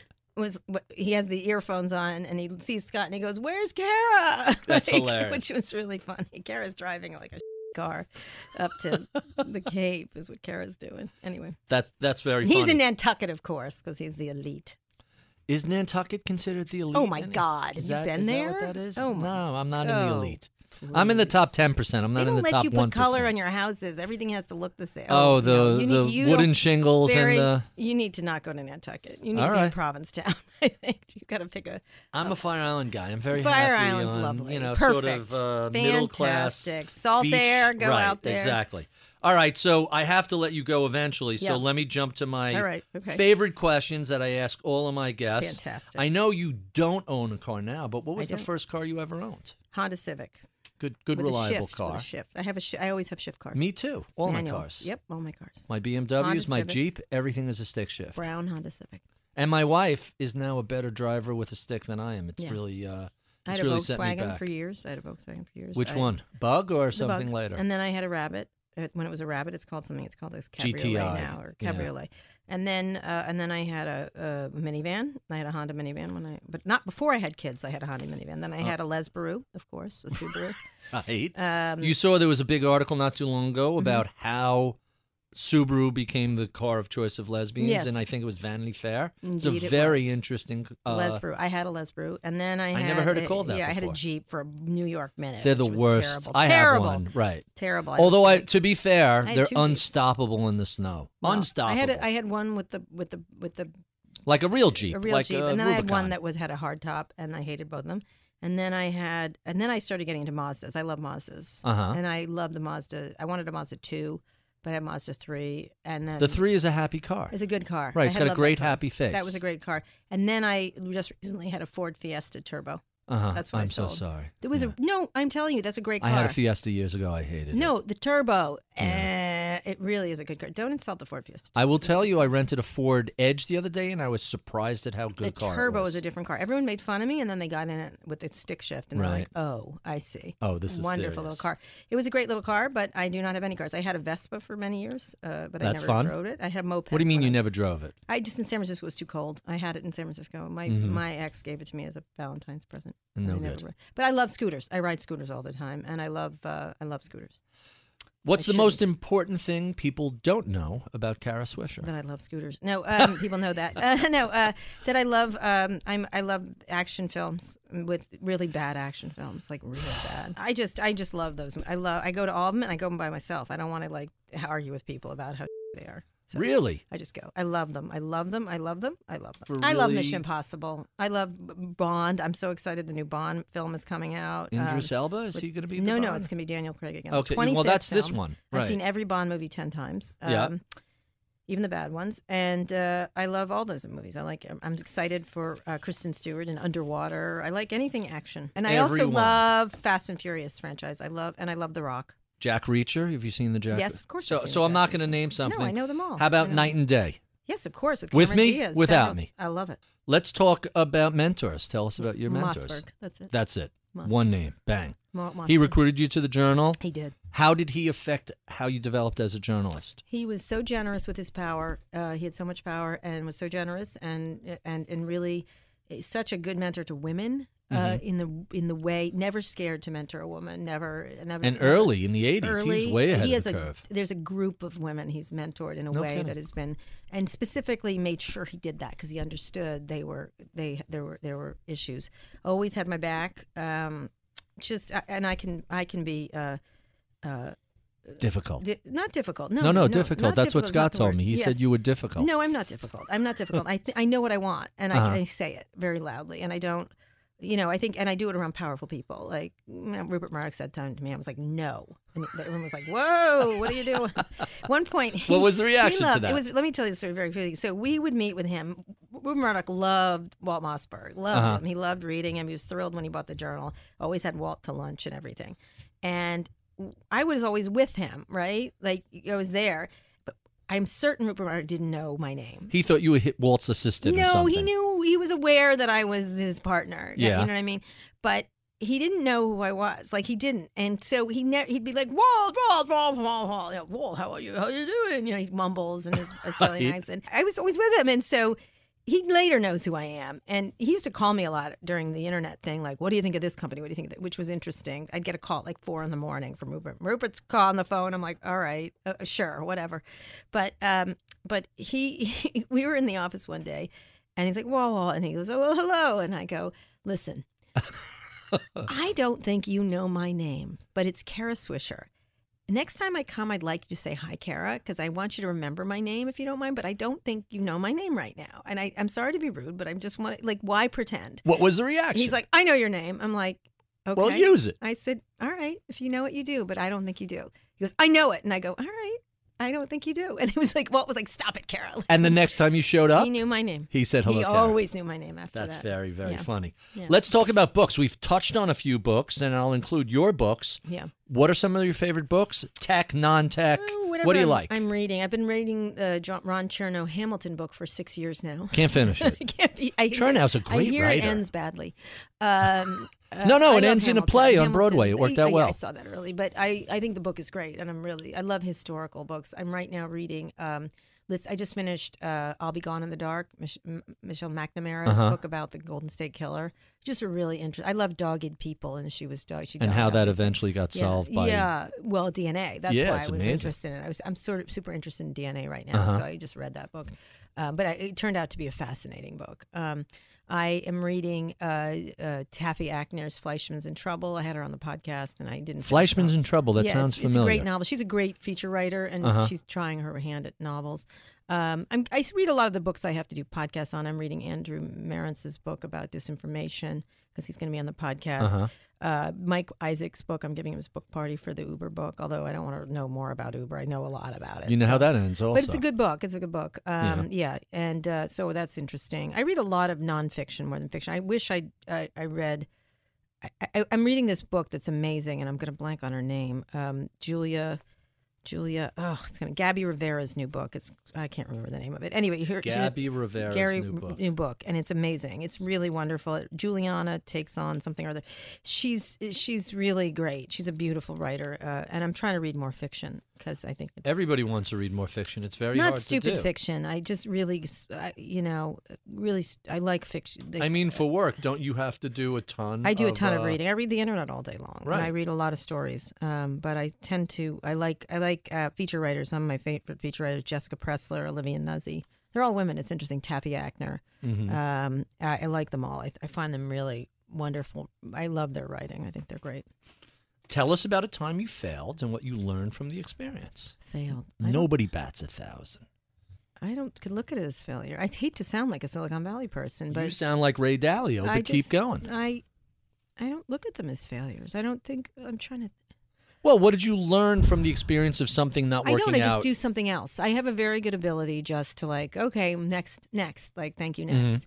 I just don't think of it that way. I don't think the only failures I can think of is with my children. Like I should have But that's a given also. Right. I should have done more of this sometimes. Like I should have made decisions faster. It's all related to my children. And even then, I think I'm a very good parent. I think I'm a really good parent. So no failures ever? No, that's not true. Minor setbacks? But I don't like to, well, my dad died when I was 5. That's not a failure, but it certainly, it formed me. And I think I'm very resilient because of it, even though I would rather be less resilient and him alive. So, sometimes I lose my temper with my mom and I wish I hadn't. It's a lot of that kind of stuff. But big career failures, no. I think I'm really good at career. I'd have to say I've timed it well. I think I've done a good job on my career for sure. And that's and also, when I had a stroke, I thought. Wait, what? I had a stroke 5-6 years ago. Hold on a sec. Wait, so the answer to the question, what's the most important thing we don't know about you? Oh, the stroke. People do know about it. I didn't know about that. I did a podcast. Listen, I do a from the ton of hotel room. research into every guest. I didn't in Hong read Kong you. on my way to make money for Rupert Murdoch. I did an All Things Digital D, China and Asia D with Walt. So from the flight? On the flight, yeah. And it turned out I had a hole in my heart, which many people who've dated me have said. No, I'm kidding. I have pretty good relationships. That is a Mark Knopfler song. Yeah, Hole in My Heart. I had a hole in my heart. It's called a PFO, and I had sticky blood, as I found out through 23andMe, and I was sticky on blood, sticky Mediterranean blood. It's right. a condition where the blood's so stickier. So what was the doctor. impact of the stroke? It reinforced my feeling that life is short and you better get going. True, but what was the biological? What were the medical side effects? I like the philosophical. Yeah, I have a hole. I mean, I'm with Steve Jobs on that. I had a hole in my heart, and there's nothing I can do about it. It's my So condition. wait, your stroke was cerebral stroke or cardiac? Cerebral. If cardiac, I'd probably be dead. So you have a stroke with no limitations in no, it just was amazing. No It was cognitive the shortest- functions, no physical. For a very short amount of time that day, and then it was done. I was like talking like this. And was the hole in your heart discovered post-stroke Post-stroke, investigation? post-stroke. So you got a little lucky with a Right. minor stroke that discovered this Well, no leakage stroke is in one of minor, your but valves, yes. or what no, was no, it? It's a hole in your heart. It's called a PFO, and when you're born, there's a flap where the amniotic fluid goes back and forth. Right. And when That's people supposed are to close born, up. it closes up. It flaps over and then seals. Right. Yours Many never people did. doesn't seal. does it 20% leak? of What the does it human do? race doesn't leak. It just is there. It's just a It's flapping a in the flap breeze. that flaps and doesn't. And a clock got through. If there's no clock getting through, it doesn't matter. So Right. I'm not a doctor, but I wrote a big column on this That's a actually in the fail. Times I don't when remember Luke that. Perry died. Oh yes, I yes, wrote that's saying fake. I had a stroke and my brother saved my life. My brother's a doctor, and when I was in Hong Kong and I was talking, How did your brother save you? Well, I was there and I suddenly couldn't talk. I had dysphagia, and I was Right. like, ah, la, la. And I was in a hotel room and I was like, well, I can't call anybody, and I felt okay, a little headache. Could you type? Could you? I had a little bit of tingle in my hand, but yeah, I was writing a story about Yahoo, and I was Mm-hmm. like, these idiots at Yahoo once again are screwing up or something. Right. And it was my finger tingled. I tried to eat something, it fell out of my mouth, and then I was like, blah, blah, blah. And I'm I was having like, a stroke. And I thought I had a migraine because I had migraines for years, which is a sign of a stroke among women. I don't realize it. Not everybody who has migraines gets a stroke, but it's Right. one of the signals. And I'd been traveling, and I thought a lot, and I was like, oh, I'm just so tired. That's what it is. And so I wrote my brother. I texted him, and it was a different time. I think it was in the middle of the night in San Francisco. And he's an anesthesiologist, and he said, like my father was an anesthesiologist, and he texted me. I went up to breakfast, and by the time I got to breakfast, I'd woken up at 4 a.m. Hong Kong time, and then I went up or whatever, and then went up to breakfast. By the time it was gone, it was sort Right. of talking like this, like I had like teeth surgery, and I got up to the thing, and my brother called. He says, "Get yourself to a hospital right now. You're having a stroke." And I said, "Are you crazy? Like, you're such a bad doctor. How ridiculous! I'm whatever years old. I was not old, and so I think my late 40s, or maybe 50. And it was late 40s. And so he said, "You are having a stroke. Get to a Now. hospital now." And I was like, "Okay." And so I did. And he was right. And I was having a stroke, and it wasn't a minor stroke. It was a stroke. And Wow. so, all strokes. I mean, there's things, and TMI, whatever they're called. And and they medicated me immediately, and I didn't have any repercussions. He flew to Hong Kong immediately, Wow. but he saved my life. He did. That's amazing. Now he's never let me live it down. The day I die. That's the trade-off for saving your life. I'm going to hold this over you he's forever. a great doctor. Tell us what you do for fun. Oh, I don't have fun? What's that? No, I have a lot of friends. I have a ton of friends. I love spending time with my kids. My kids are amazing. My 2 sons are astonishing. And I'm about to have a baby with my girlfriend who is having a little girl. So I spend a lot of time with family. I think that's fun for me, doing family stuff. I don't have a lot of weird hobbies. I used to rollerblade. I don't do that anymore. Nobody does. I did SoulCycle, but I'm not going to do that. I'm going to try something else. You're I have a out because Peloton. of it? Yeah. I was going to say Peloton is really the I best. don't need my thousands of dollars. It's Right. a lot. It's not a little money. It's not like I get 1 Starbucks a week. It's Right. a lot of money. They're $30 a session. I don't have to give them that money. Whatever. People can make their own decisions. I don't care. I don't have to. But they can also leave me the hell alone if I want to do something else. Fair enough. So I know it's virtue signaling. I don't care. I don't want to spend the money there. I hate the phrase virtue signaling because do too. really I it's don't an care. ad hominem attack. It is. It's not about the argument. It's who I am. And people have pushed back about that. And you go back to the person who created the phrase, and he describes Right. it as a personal attack against people whose ideas we don't I just want to do it. Like, leave me Right. alone. But mind your own business, and I won't be mine. Hey, who I mine. spend my money right, with is exactly. who It's I'm my gonna money. spend my money. I work so hard, and I could Give it spend to it Ben anyway. and Jerry's. Okay, no. I mean, No or to- people who are politically. Whatever. I just want to spend the money where I spend the money. Most things you can't figure. And then they're like, well, this is this, and like you can't figure everything, but that's a clear one. Right. That's a clear one. Like I get that. I know. He has signaled I his know virtue. if I eat like a Hershey bar, this money go. I can't figure all that, of course. Right. But in this case, this guy made a prominent gesture, and I'm going to make a prominent gesture back. So that's and that's there's no logic to it. It's Kara Swisher logic, and by the way, Kara Swisher logic applies to Kara. So. Can I tell you, there is logic to it. When someone is going to be a very visible patron of someone whose beliefs not just disagree with yours, but are By the way- actively oppressing your identification. I don't care. I just don't like it. I don't like it. I don't want to give him money. That's all. It's not even that complicated. By the way, I feel terrible for Melanie Whalen at SoulCycle. I'd love to have her on the podcast to talk about it.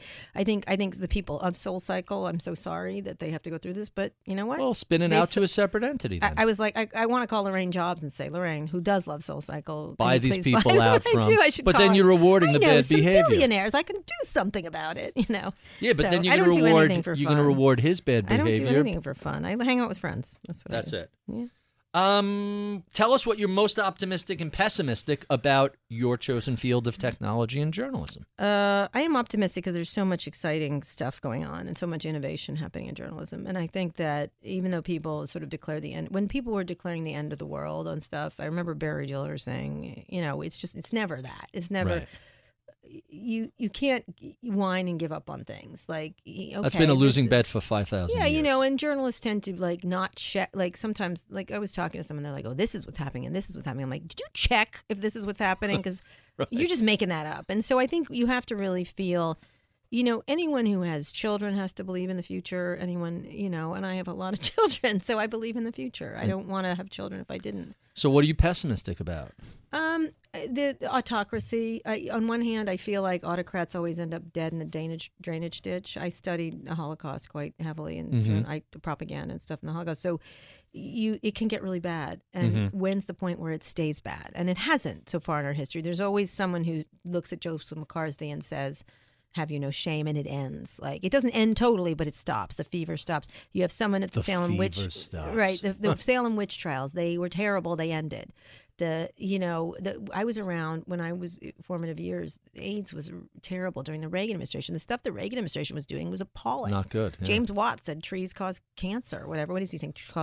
Trees cause pollution. Pollution. Do you remember him? Yeah, because Like, I was in a state they of at night anger. they exhale carbon dioxide. Right, It's so whatever. silly. James Watt, wherever, I'm sure he's not living anymore. But it was just there's always these people that are retrograde, and I'll end on this. One of my favorite. I would see the theater. You know what I do for fun? I go to the theater. I'm seeing Moulin Rouge tonight and stuff like that. I gotta say, have you see- seen To Kill a Mockingbird I with see Jeff all Daniels? of them. Of course I did. I've seen every one of them. That I've just seen, talk I love about theater. powerful. I love theater. It's transformative for me as a person. I've always, since I was a kid, my mom brought us. It's a real gift my mom gave us to love of theater. And so, Angels in America is one of my favorite ones, and I've seen it at least Tony a dozen Kushner, times. is that Tony right? Kushner's two Yeah. parts. And the end of the play, it's a wonderful play. It's such a beautifully written play. And such a time, it's hard in this time to remember it, but it was terrible during the AIDS crisis. Terrible, terrible, terrible. People dying, these wonderful people dying, like way before their time. And the last line of the thing, they're standing at the fountain in Central Park, the Bethesda fountain, and she said, the line he gives is, "The world always spins forward, and this Right. is our time. We will not be silent anymore." And I remember being a gay person then, just coming out, and people don't remember when it was hard to be gay, and it still Right. is in many parts of the world, but it's easy. I have kids. It's better in the United States Oh, than it it's was. like you can't believe it. You can't Right. believe it. And so I remember that really impacting me very big. The world always spins forward. And that's how I think, everyone's like, Trump's going to ruin everything. I'm like, is he? He can't. Well, he'll do damage for 4 years, and hopefully, Right. and then He can't. And we'll fix it. We can fix it. We can pick it up. And I think that's where I get up to. Same thing with journalism, same thing with anything, is that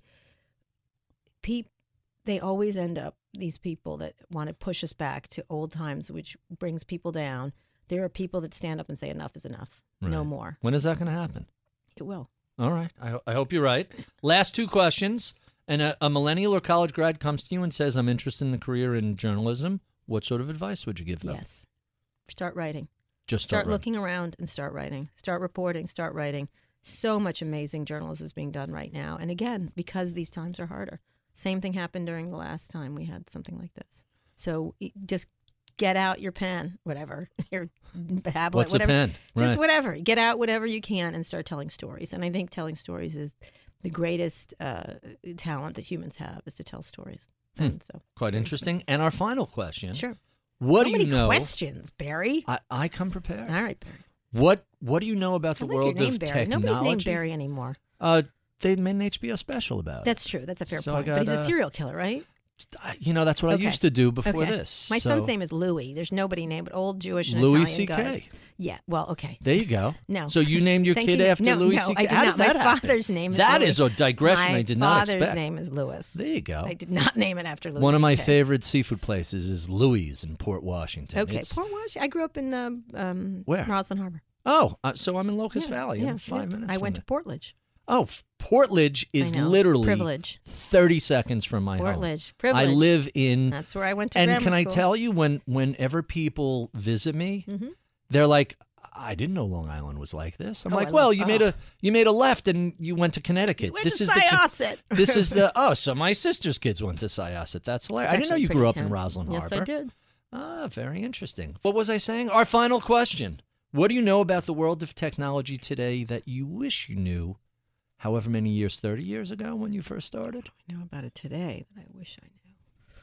Gosh, I forget more about technology than most people know. So, in an hour, I think I didn't quite the damage. I think I wish I'd understood the damage earlier so I could start writing about it and stopping it.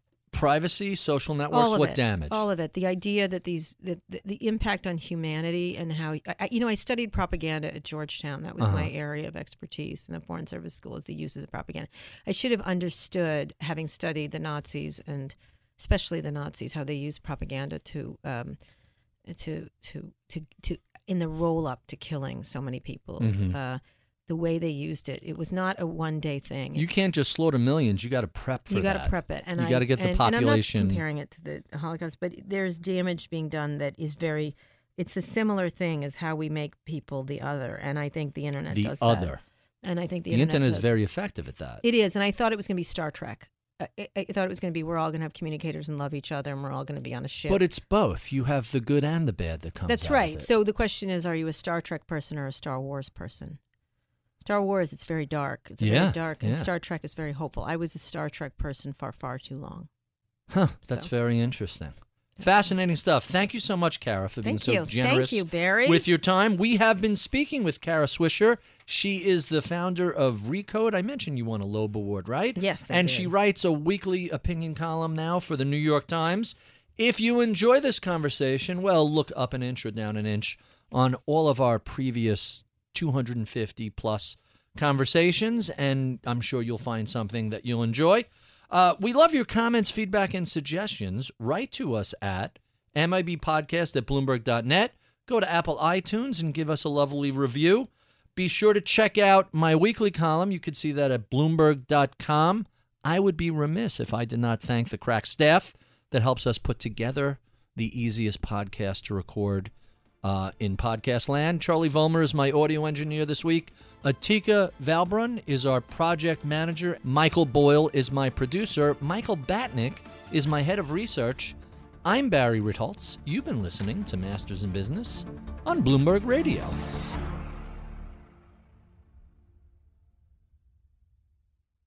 The countdown has begun. From May 14th to 16th, 1,000 global leaders will gather in Doha for the Qatar Economic Forum powered by Bloomberg. Join heads of state, influential ministers, and leading CEOs to make new connections, gain unique insights, and uncover valuable opportunities in one of the world's most rapidly rising regions. Request your invite for this exclusive event at QatarEconomicForum.com.